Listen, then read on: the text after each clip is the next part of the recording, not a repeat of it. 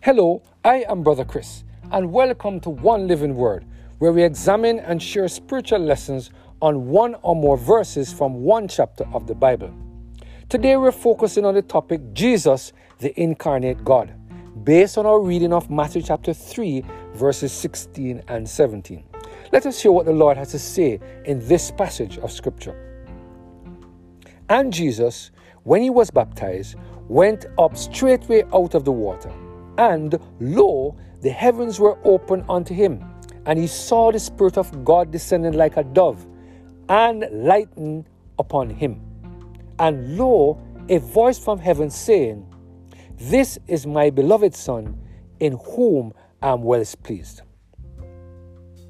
In our world today, there are many people who see Jesus Christ as a man and not a member of the Godhead.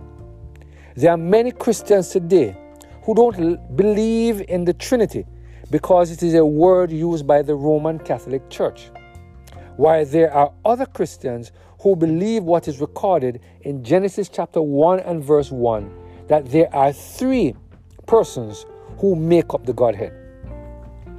In Genesis chapter 1 and verse 1, the Bible used the Hebrew word Elohim for God. The outline biblical usage states that Elohim is used in the plural sense. This suggests that the word in this passage of Scripture is speaking about more than one person. So, from the beginning of creation, God established that there are more than one person in the Godhead. And to ensure that we receive the correct understanding of the Godhead, in Genesis chapter 1 and verse 26, God made sure that the following words were used to indicate who was involved in the creation of mankind.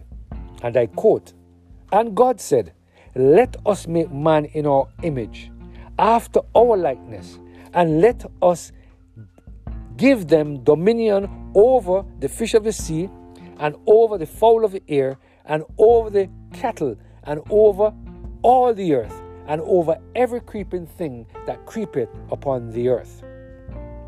Notice carefully the use of the word us, which indicate that more than one person was involved in the creation of Adam and Eve. All throughout the Bible, God established this fact that the Godhead comprised God the Father, God the Son, otherwise called Jesus Christ, and God the Holy Spirit, otherwise called the third person of the Godhead. Now let us turn our attention to the baptism of Jesus.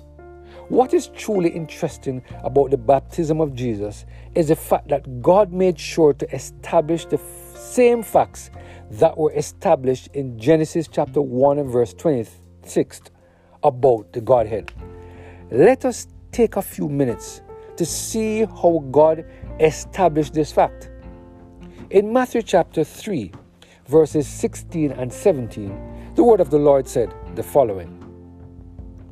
And Jesus, when he was baptized, went up straightway out of the water. And lo, the heavens were opened unto him. And he saw the Spirit of God descending like a dove, and lighting upon him.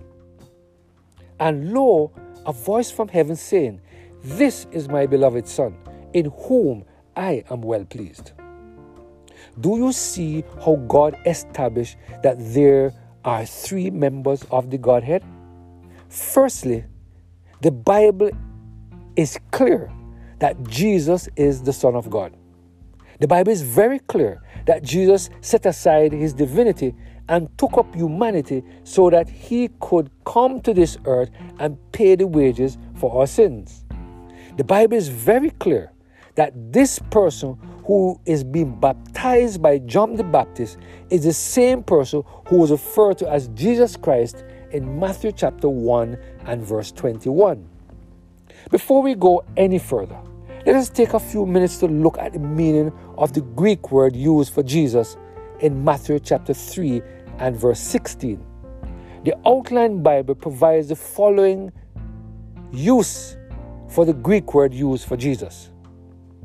And I quote, Jesus equals Jehovah is salvation. Jesus, the Son of God, the Savior of mankind, God incarnate. End of quote. Here we see it being established by the Greek word that Jesus is the incarnate God and therefore a member of the Godhead. As Jesus ascends from the water, the Bible records that the Spirit of God like a dove descends upon Jesus. Let us take a few minutes to look at the meaning of the Greek word used for spirit in this passage of Scripture. The outline of Bible usage provides the following use of the Greek word pneuma used for spirit in this passage of Scripture. And I quote, the third person of the triune God, the Holy Spirit, co-equal, co-eternal with the Father and the Son. Wow! We could not want this to be any clearer. So, we see the Holy Spirit, the third member of the Godhead, being present at the baptism of Jesus and ensuring that the man, Christ Jesus, is aware that he has the full support of the other members of the Godhead as he moves forward into his public ministry. It is important to note that there is normally no debate that the voice from heaven is that of God the Father. Today, God is reminding us that not only is Jesus God, but that there are three members of the Godhead.